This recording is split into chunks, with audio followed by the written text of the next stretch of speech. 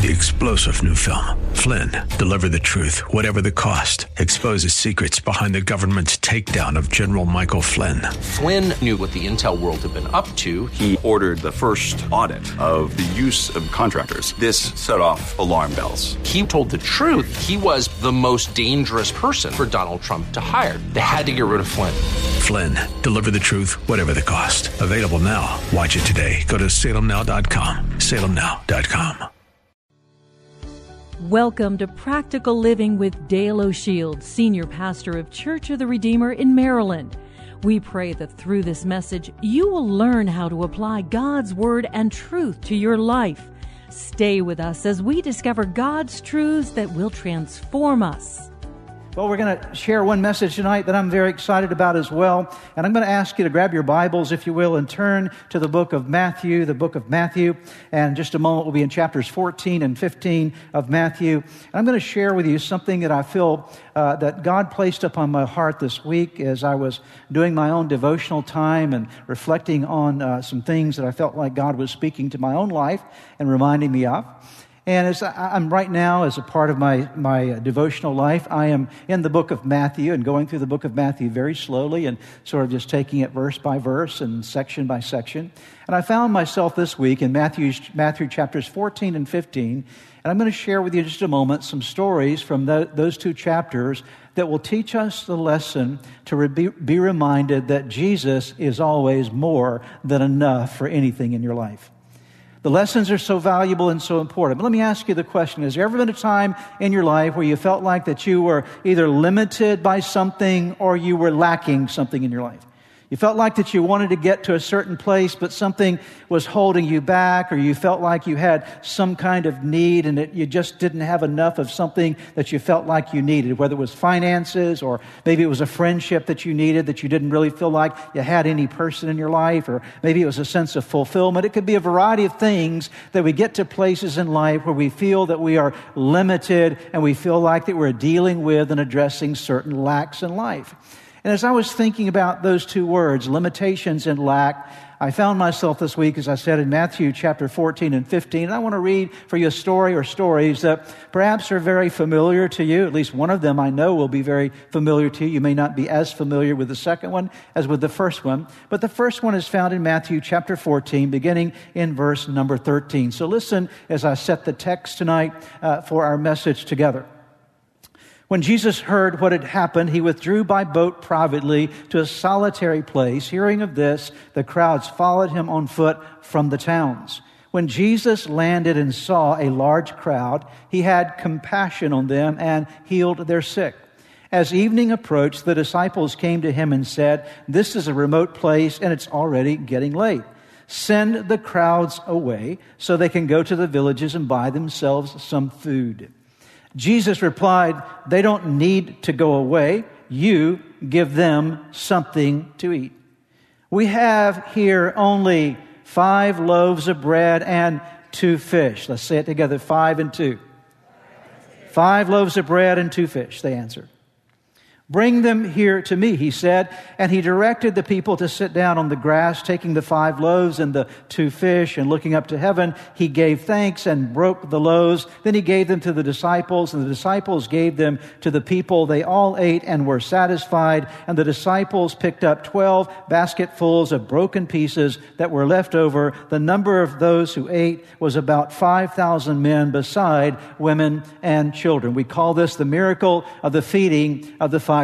It really is not the miracle of the feeding of the 5,000. It's the miracle of the feeding more than 5,000. We don't know how many were there. The Bible says that 5,000 number relates to the men only. So obviously the women and the children would have been there. And that could have perhaps caused that crowd to be anywhere between 10 and 20,000 people. It was a very large group of people. But we know the miracle. We know it well. The little boy who gave his lunch to Jesus. Now, go with me to Matthew chapter 15 and verse number 29 as we take a look at another story that's very similar to the story we just read. Jesus left there and went along the Sea of Galilee. Then he went up to a mountainside and sat down. Great crowds came to him, bringing the lame, the blind, the crippled, the mute, and many others, and laid them at his feet, and he healed them. The people were amazed when they saw the mute speaking, the crippled made well, the lame walking, and the blind seeing, and they praised the God of Israel. Jesus called his disciples to him and said, I have compassion for these people. They have already been with me 3 days and have nothing to eat. I do not want to send them away hungry, or they may collapse on the way. His disciples answered, where could we get enough bread in this remote place to feed such a crowd? How many loaves do you have? Jesus asked. 7, they replied, and a few small fish. So in the first story, it was 5 and 2. Here is 7 and a few. That rhymes. 5 and 2, 7 and a few. Say it with me. 5 and 2, 7 and a few, right? He told the crowd to sit down on the ground. Then he took the 7 loaves and the fish, and when he had given thanks, he broke them and gave them to the disciples, and they in turn to the people. They all ate and were satisfied. Same statement that was made in the earlier miracle. Afterward, the disciples picked up 7 basketfuls of broken pieces that were left over. The number of those who ate was 4,000 men, besides women and children. So we have the feeding of the 5,000 men plus women and children, and the feeding of the 4,000 men plus women and children. In the first case, it was 5 and 2. In the second case, it was 7 and a few. 2 very similar stories. Both of them recorded miracles that we find here in the Gospel of Matthew. These are not the same story. This is not the same situation. These are 2 separate miracles that transpired, 2 separate events, 2 separate places, 2 separate uses of resources. All of these stories are different in terms of the setting of the miracle, but in fact, the process of the miracle was again very similar. The first lesson that I obtained out of these 2 stories is that Jesus' concern for you far exceeds your concern for yourself or others' concern for you. The key phrase there is far exceeds. I think most of us would think of our own needs and think that we're pretty in tune with our own needs and meeting our own needs, and sometimes we have to rely on other people to meet our needs. But what I want you to understand this weekend is that Jesus cares more about your needs than you care about your own needs. And Jesus cares more about your needs than other people will ever care about your needs. And this is part of what the story is here for us. Here's in the first story, Jesus has spent a day with 5,000 plus people. In the second story, he says that he spent 3 days with 4,000 plus people. And so he spent some extended time with these individuals. And in both of these situations, it seems as though very clearly that the resources had run out and everybody was hungry.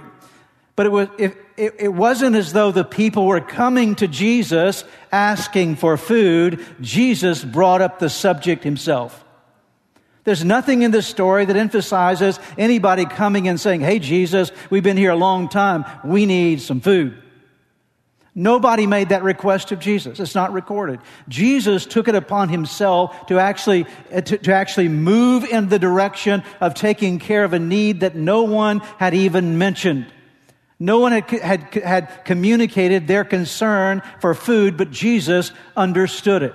I want you to note with me this particular verse because I think it summarizes well in chapter 15, verse 32 of this perspective that we see here of Jesus and what I want you to hear this weekend. Jesus called his disciples to himself, and notice what he said, I have, what is this word here?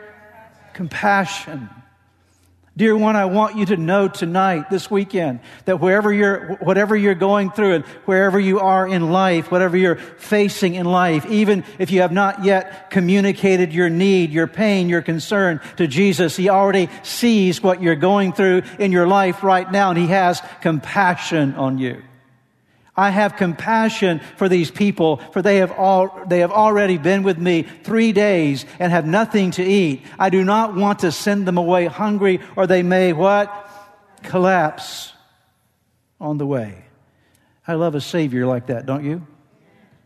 Here's Jesus looking at this group of people, and he's saying, there's something in me. No one's come and asked about their food. They've been with me in the second case for 3 whole days, and I've been teaching them and praying for the sick, and now I know they have to be hungry, and I'm about to send them away, and I don't want them to collapse. The word in the Greek language for collapse is a very, very powerful and a significant word. It's a word that means to obviously grow weary or to be exhausted or to faint or to lose courage, to dissolve, to become despondent, actually, is one of the meanings of the Greek word. I don't want them to get depressed. I don't want them to be despondent. I don't want them to lose their courage on the way home. I don't want all of this that we've imparted to them over these 3 days to be lost on their journey home. I care about them. I am moved with compassion on their behalf. Now, let me take you to the other side of the story, because Jesus had his disciples there with him as well, right? It's clear in both of these stories that not only was Jesus there, but the disciples were there as well. And do you remember what the disciples wanted to do with the people? The disciples wanted to send them away. The disciples said, you know what? They can fend for themselves. Let's not worry about it, Jesus. We don't have enough resources to take care of them. And so let's send them away. There are many times that you may not be in tune with your own needs, and other people may not be in tune with the needs in your life. But Jesus is always in tune with every need in your life. Always in tune with every need in your life. Even when the disciples wanted to send them away, Jesus said, no, we're not doing that. See, Jesus cares more about your needs than even you care about your needs, and he certainly cares more about your needs than the other people around you do. Because people will fail you, Jesus will never fail you. The second principle that I want to share with you this weekend is that limitations and lack prove the power of your faith. Jesus included his disciples in this miracle because he actually brought them to himself, and he asked them, in essence, what are we going to use here to feed this crowd? What are we going to do? And he asked them to come up with a solution. He put the problem before them. He said, let's see how you're going to respond to the situation. And in essence, what was really happening here was this. Jesus was putting their faith to the test.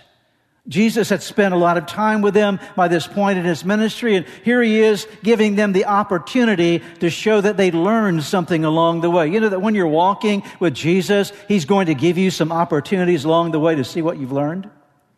He's going to see where you've come in the journey. He's going to take a look and really analyze, are you making any progress? And so this really was a moment to prove the power of faith. He asked them, what are you going to do? Give them something to eat. He put the problem before them. And I believe that part of the reason that Jesus wanted to do that is he wanted to put this issue, he put them face to face with this issue to see if their faith would really, really work, to see how they were going to respond.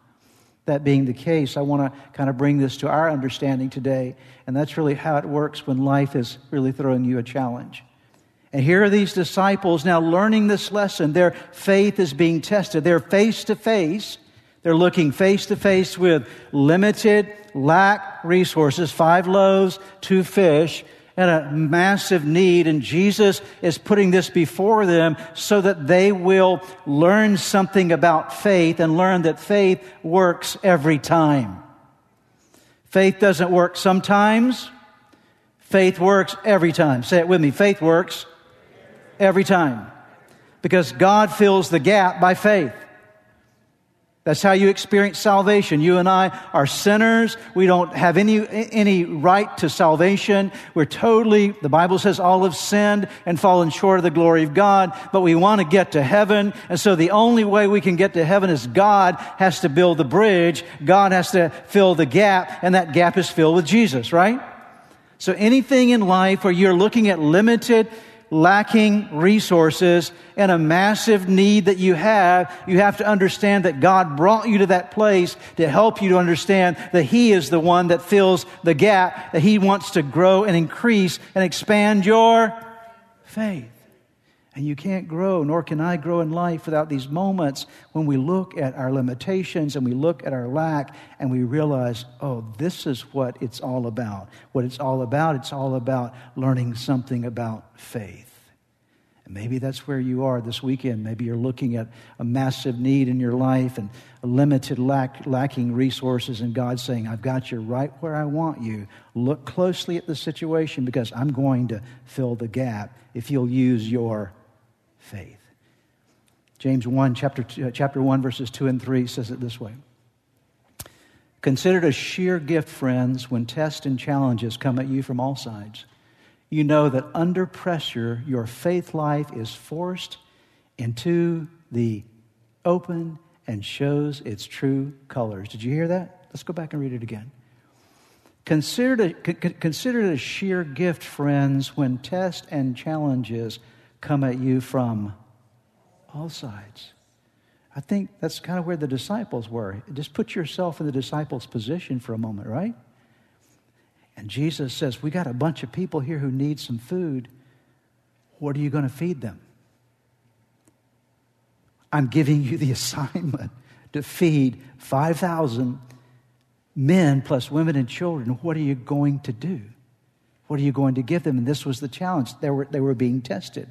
And the Bible says that in that testing moment, here's the opportunity that we have. We know that under pressure, your faith life is forced into the open and shows its true colors.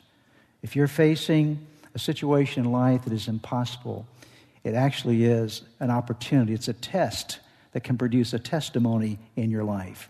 It's a test that can produce something that only that moment of faith when God fills the gap for you. Here's our third point tonight. When your faith is challenged, acknowledge your limitations and your lack, but don't stop there. Look for your little. This is important. Anybody still with me this weekend? When your faith is challenged, it's okay to acknowledge your limitations and your lack. You have to be honest, right? We don't have enough food to feed all that many people.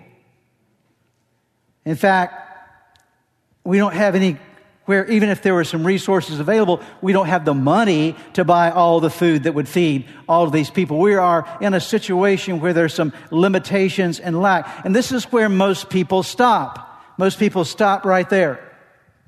They look at the limitations, they look at the lack, and they put a big old stop sign up and say, well, I guess there's no hope for this situation. I guess we can't do anything about it. I guess we'll just have to send the people home anyway. Even though it's a test of my faith, I'm not sure I'm going to have the resources to pass this test. But Jesus brings them to this focus point and says, he asks them a very important question. He says, what do you have? What do you have available for you? What is around here? Take a look, and instead of thinking about what you don't have, thinking about your limitations, thinking about your lack, find out what you do have. How many loaves do you have? How many loaves do you have? What is available in this environment? It may seem like it's a little, but that's okay. Find the little that you do have. Because Jesus can do a lot with a little, amen? But you have to start with your little. And I found in my own life, and as I was thinking about these passages this week, how often we stop and we just focus on the lack and we focus on the limitations and all the things that seem to be the impossibilities before us, and we don't take a moment and say, wait a minute, time out. Let me see what is around here. Let me see what I can find that God can work with. What is the little bit that I have? And there in that moment, they found the 5 loaves and the 2 fish and the 7 loaves and a few fish that were there as well for that situation. And they discovered what they had not been able to discover before or see before. Jesus helped them to see their seed. In every miracle, there's a seed that produces the miracle. I've yet to find any story in the Bible that there's not some little something that someone is asked to do when a miracle transpires. Even in the situation that we talked about recently of the man who is paralyzed laying at the pool of Bethesda, and we'll come back to that again in our series starting next weekend. But that man had to pick up his mat and walk. He had to do something. It was a seed he had to bring to the situation. And as I was thinking about this idea of finding your seed for your miracle, finding the little that God wants to use to produce something supernatural, I thought about a couple of stories, one in 1 Kings and the other in 2 Kings, and I'll give you a reference to and very quickly tell you the story. We will not read them tonight, but in 1 Kings chapter 17, there's an incredible story about Elijah the prophet. And Elijah the prophet, as we talked talked a little bit about him last weekend. He's living in a very difficult season. He's having to run from Ahab and Jezebel, and he's having to hide from them, and he was hiding by a brook, and then the brook dried up, and God said, I'm going to send you to a little village, and there's a widow that is going to take care of you in the village. And you can read about this in 1 Kings chapter 17. And so here's Elijah going to a village to try to find some food, and God says, I'm going to take you to a widow. And the widow is going to sustain you while you get through this season in your life. And so he comes and he finds this widow there, and there she is gathering up some sticks, and it seems as though she's going to bake a little bit of a meal. And Elijah says, I want you to bake me some bread, and I want you to give me some water. I want you to take care of me. And the lady in essence says, well, I only have a little bit of flour and a little bit of oil, and I'm going to use that to bake some bread for me and my son. And that's the last meal that we have. And then we're just going to die. We have no more hope. That's all. We have just a little bit of flour and a little bit of oil. Do you know what Elijah said to her next? Elijah said, bake some bread for me first. What? I mean, you're supposed to be loving, kind man of God. Bake some bread for me first. And then he gave her the promise, if you'll do what God says, I promise you that your flour will never run out and your oil will never run out. But you've got to plant some seed. You've got to put some seed in for God to work. There's a gap between what you have and what you need, but now there's a seed. You do have a little bit of something. You have some flour and you have some oil. And I want you to do something that seems impossible with the flour and the oil. Bake me some bread first. And in fact, she obeyed the word of the prophet, and she baked the bread, gave some to Elijah, and a miracle happened. God took a little bit of flour and a little bit of oil and multiplied it and took care of that lady for the rest of the days that she needed it. Why? Because she did the right thing with her seed. See, God doesn't leave you with a need without a seed. Are you hearing me this weekend? God doesn't put you in a situation with some need that He doesn't give you some seed to go with it. And a good farmer always appreciates his seed. A good farmer always values his seed, because the seed is his future. The seed is his destiny. The seed is what he plants for what is yet to come, what he can't yet see right now, but he plants the seed that will definitely meet the need in the future. 2 Kings chapter 4, another story very similar. Now we're into the ministry of the prophet Elisha. And Elisha has another widow that comes to him, and she was one of the widows of one of the prophets that had died, and he left with a lot of debt. And so she realizes that she's in trouble. She's going to have to sell her son into slavery to pay off all of the debt. And so Elisha, I should say, asked her a question. What do you have in your house? And she says, I only have a little bit of oil. And he says, here's what I want you to do. Go around and collect from your neighbors all the jars that they have, and get as many jars as you can, and take your little bit of oil and start pouring it into the jars. And God says you're going to have a miracle that will sustain you. But she had to get her oil. She had to get the jars. She had to do some pouring. She had a seed that would meet her need. And God's work always starts with a little bit of something. In the case that we see in the 5,000, it was the little boy that had 5 loaves and 2 fish. In the second account, it must have been the disciples that somehow found the 7 loaves and a few fish. But there was a seed for the need. I want you to think with me tonight, this weekend, in your own life. What do I have? Not what do I not have? What am I lacking? What do I have in my life? That was the story that Jesus, or the question that Jesus asked to the disciples. It's the question that Jesus asked to us as well. Perhaps as you have been listening to today's broadcast, you felt a stirring in your heart, something that reminded you that you need to get something right in your life with God. The first way to start in that journey with God is to open your heart to Jesus Christ, to make Him the Lord of your life, to turn over all your life to Him. And that begins with a very simple prayer. I want to lead you in that prayer right now, and it's a prayer that you can pray right where you are. Say these words: Jesus, I invite you into my life today to forgive me of all my sins. I need you.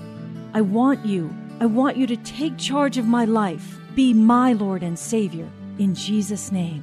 Now, if you just prayed that prayer with me, I want to encourage you with a promise from God's Word that says, when we call on God's name, when we call on the name of His Son Jesus, there is salvation that is brought to our lives. He changes us from the inside out. And the Bible says that if any person is in Christ, he is a new creation. Old things pass away. Behold, all things become new. And that's what's happened to you today as you've opened your heart to Christ. Let me encourage you. You need to take the next step. The next step is to make sure that you get into a good Bible-believing church where you're studying God's Word. And make sure you get a copy of God's Word and begin to read it. Spend some time each day in prayer. You've been listening to the teaching ministry of Practical Living with Dale O'Shield, Senior Pastor of Church of the Redeemer in Maryland. If you would like more information, please visit our website at church-redeemer.org. May God bless you and make you a blessing.